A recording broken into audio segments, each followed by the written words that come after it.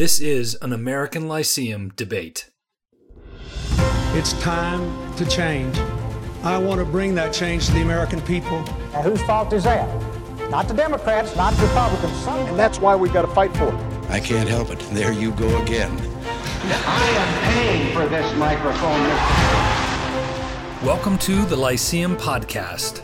I'm Tim Kaine, co-founder of theamericanlyceum.org, a nonprofit think tank that is rebuilding civil society through innovative research and hosting solution-focused debates.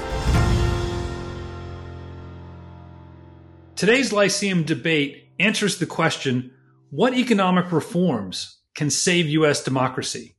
We have three participants who will each speak with a 3-minute opening statement, followed up by 2 minutes of questions from the other participants and a 2-minute closing statement. The first participant is Bob Lytton. He's the co-founder of the American Lyceum and author of multiple books, including Trillion Dollar Economists and Good Capitalism, Bad Capitalism. The second participant is Allison Schrager, senior fellow at the Manhattan Institute, also a PhD economist, and author of the recent An Economist Walks into a Brothel. And then lastly, myself, Tim Kaine, author of the recent The Immigrant Superpower and co-founder of the American Lyceum. Let's talk, listen, and learn together. We'll start with Bob Lytton. So democracy's in trouble, and we're here to debate whether there are any ideas from the three that each of us are going to present that can help save democracy. And what do we mean by democracy being in trouble? It means that there is a loss of faith by a significant share of the electorate in the rule of law. It's reflected in a loss of faith in the Supreme Court. There's a loss of faith in voting systems, which determine essentially how we are governed by majority rule. And there's a disturbing fraction of our population that's, at least according to public opinion polls, willing to resort to violence rather than democratic means. These are problems that cannot be addressed, in my view, by economic reforms directly. However, indirectly, if we can find ways to get people, or more people, to believe in what I call the overall system, and the system being measured in terms of the economic benefits that people widely receive, if more people have a faith in the system, they're indirectly more likely to have faith in democracy without addressing each of these things that I addressed. So what are these three ideas? One is wage insurance, two is lifetime trading accounts, and three are baby bonds. Let's take wage insurance. One of the things we've seen over the last several decades is that when people lose their jobs, they suffer a loss in income when they have to take a new job.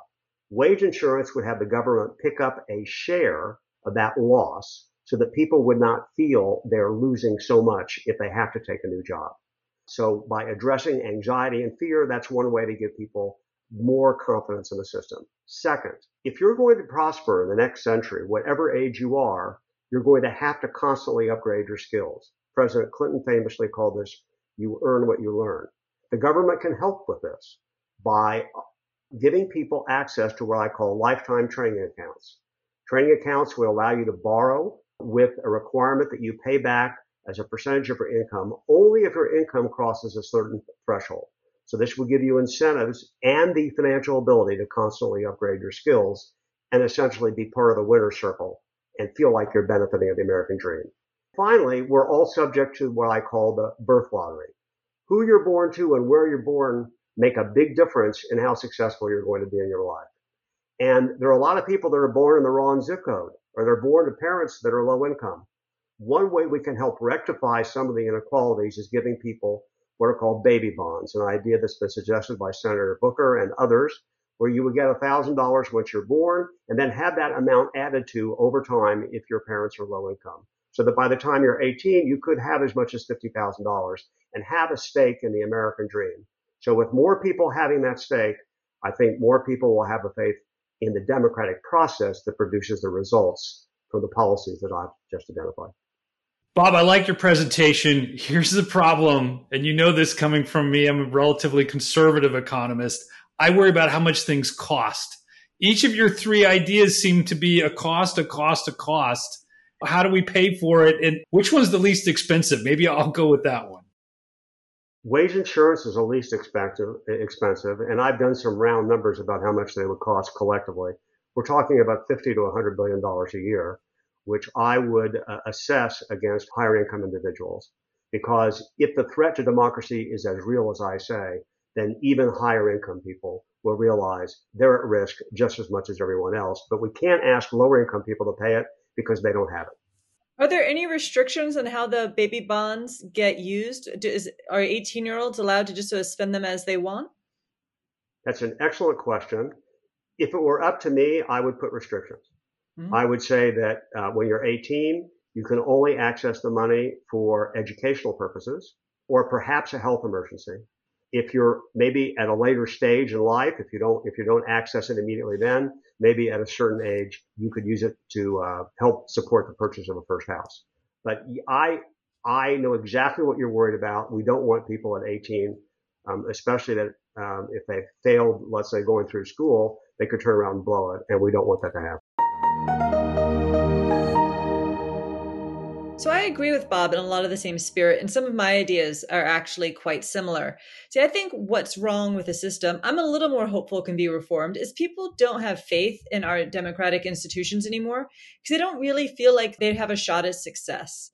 And what really made people come from all over the world to really feel like they could have a shot at success in this country was a feeling that they were empowered to take risks. Especially, immigrants are natural risk takers. They were able to come here. There are policies that were very supportive of risk taking. And our institutions, when people had faith in them, grew to support risk taking, whether it was bankruptcy rules or the Homestead Act and all of those things. So I think what we really need to do is support a culture of risk taking again. Because a lot of policies we've had have been trying to take away risk from people. And we're actually seeing, anyway, there's this perception that we're living in this high risk world. People have never been taking fewer risks, fewer job changes, fewer moves. And in fact, even wage variability, surprisingly, has been going down for everyone but the top 5%. So I would change certain rules or policies so that people can feel more empowered to take risk. And that would include, 1, reforming healthcare so it's less tied to employers. 2, I would also do wage insurance, but a little differently than Bob. I would call it more, instead of permanent wage shocks, transitory wage shocks. So people can take more variable income jobs. And 3, reforming licensing rules, or maybe perhaps federalizing them so people can be more free to move across state boundaries and start businesses. So when I say reform healthcare, I mean, ideally, we would separate the employer tax deduction, and that would change the market. That might not be realistic. So as a way to start that, I would allow platforms like Uber, Lyft, TaskRabbit to be able to offer wage insurance to their contractors and be given a safe harbor. So that doesn't necessarily mean they could be sued to be employers. That way, people can have multiple jobs, maybe work on a platform, and have a means to get health insurance. Another thing I would do is transitory wage insurance, which is if you maybe are working for yourself, your income might not be as stable. And that might put a lot of people off from, especially if they have families and a lot of expenses. So what they could do is pool together. And if they have an income shock, maybe even like a health event that prevents them from working for a little bit, means they could pool together and smooth out those wage shocks. Obviously, there'd have to be restrictions to stop moral hazard and adverse selection, all those other things in insurance, but I think it could be done. And then finally, there's a lot of reasons why people aren't able to move as much as they should. A lot of it is zoning that makes housing more expensive. That would be another thing if I could add a fourth. But also that if you want to say start, a haircutting business and you're living in one state and you want to move to another, you might have to get retrained. So we should standardize or maybe even federalize licensing so people can be more empowered to move and everyone can take more risks. So Allison, I'm going to ask you a question I should have asked myself, which is, how do you see the politics evolving to generate the kind of public support for the ideas that both you and I have addressed, which are somewhat compatible with each other? Well, I think the way we have to do this is emphasize that these are actually very progressive policies. I send the best motives to both sides. And I think we often don't see that. And so, we look at Republican solutions that are more about ownership and individual responsibility and think they're being heartless about the poor.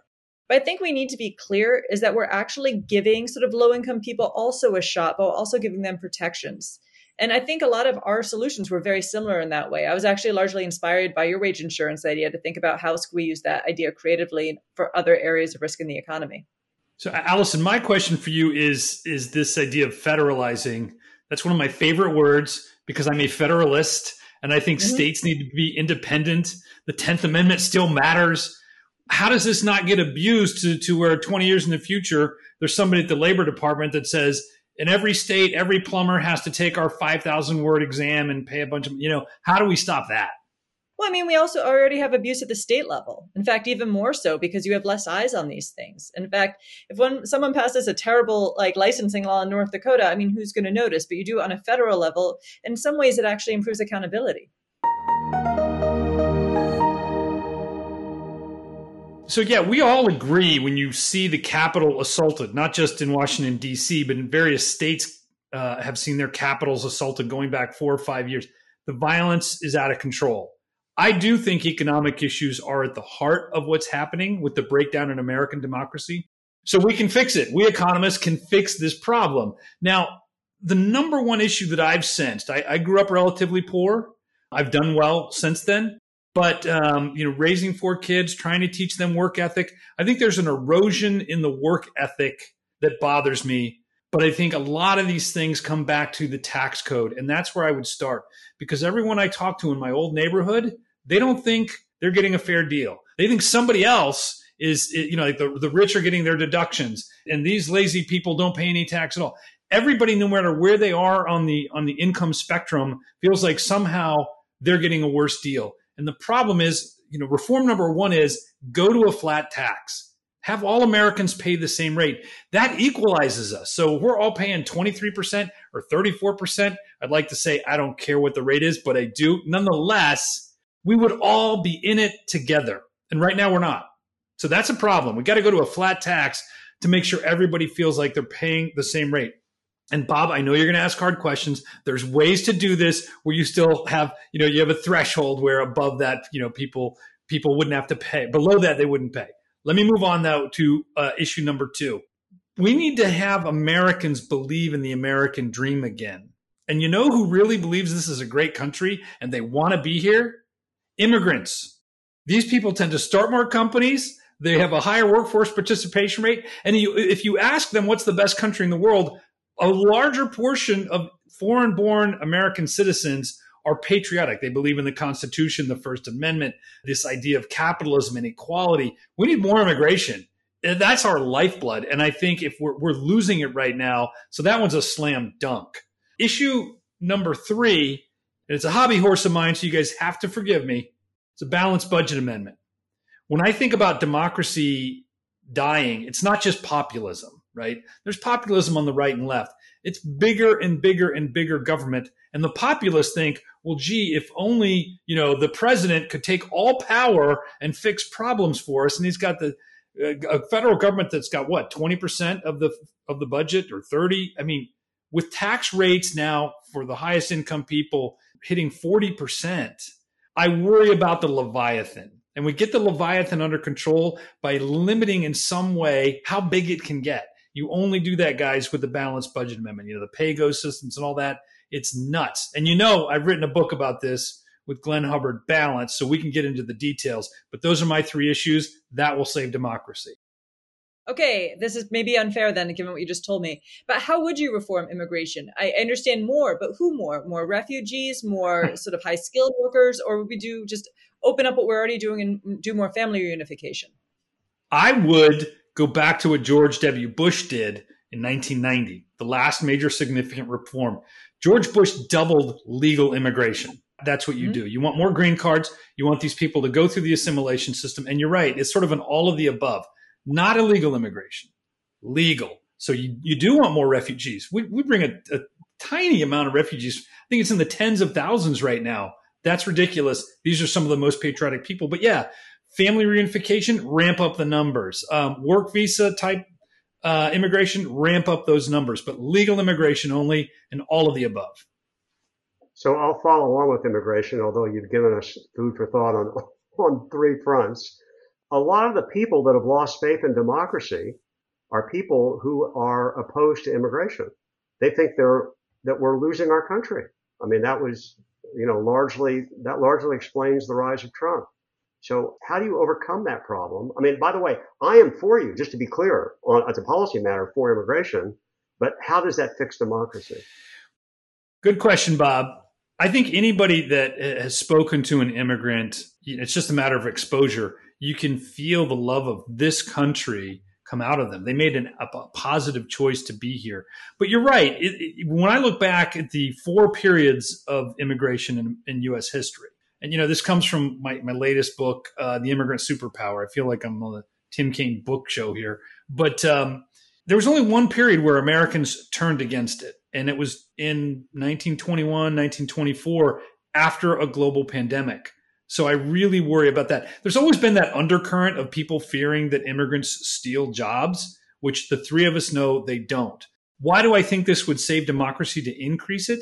Because, Bob, I actually disagree with your premise. We're not like 1921. The opinion polling I've done and that Gallup's done has seen a rapid increase in the people that think more immigration's okay. That's true of Democrats. It's true of Republicans. It's true of independents. The fringes have gotten control of the political process, but the people themselves know that legal immigration is really good. So I think this has a really high prospect of passing and saving us.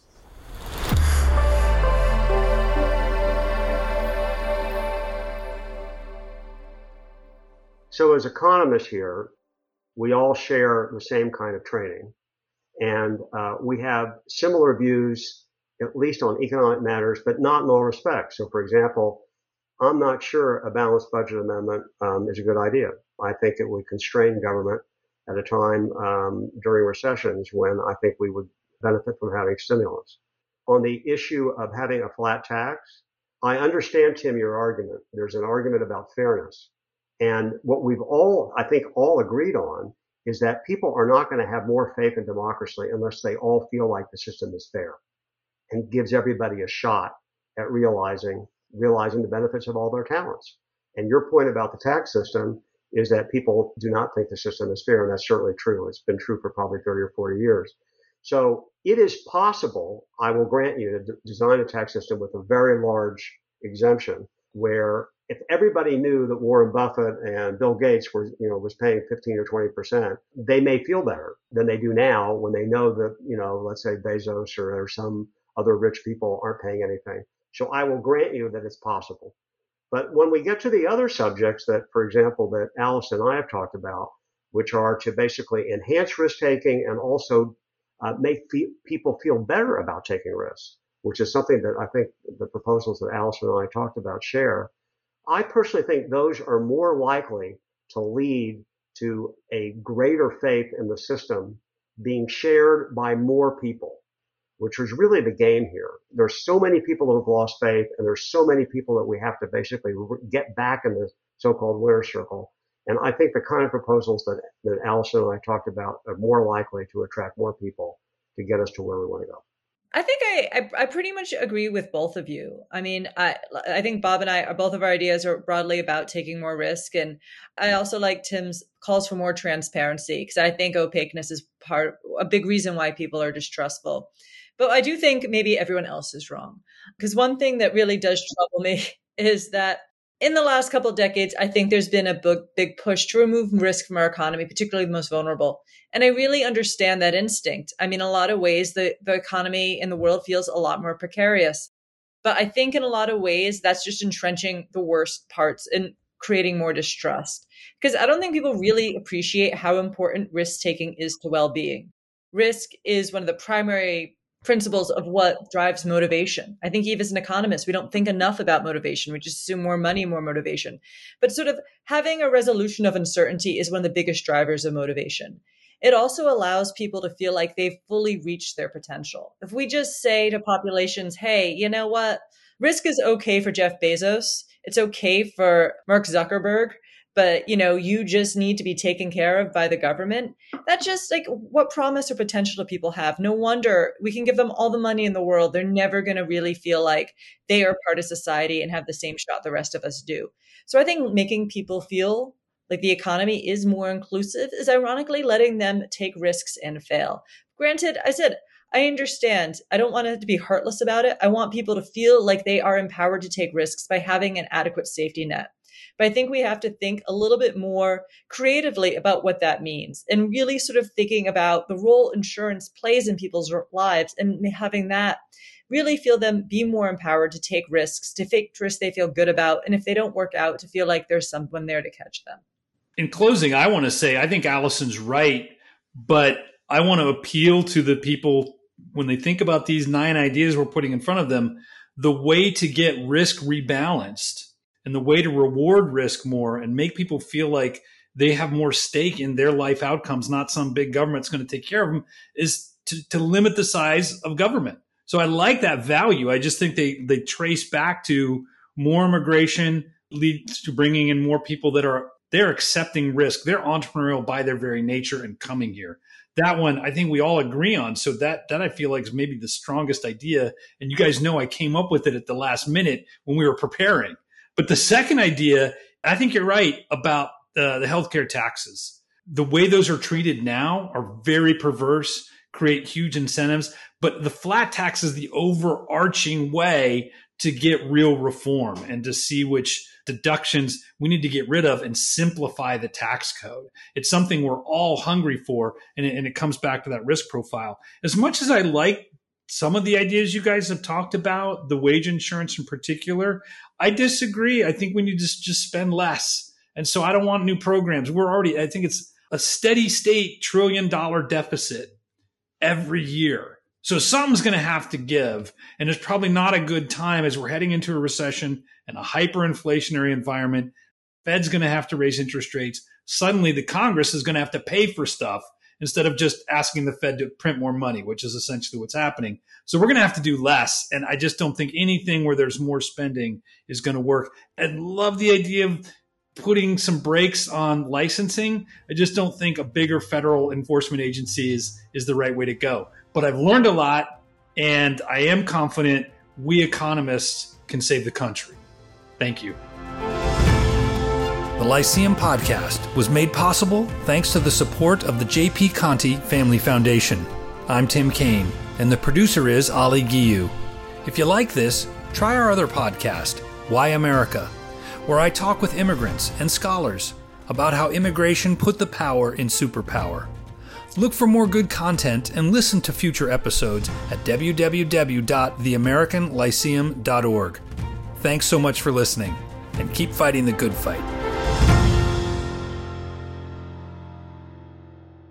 This podcast is produced by OG Podcasts. Find out more at ogpodcasts.co.uk.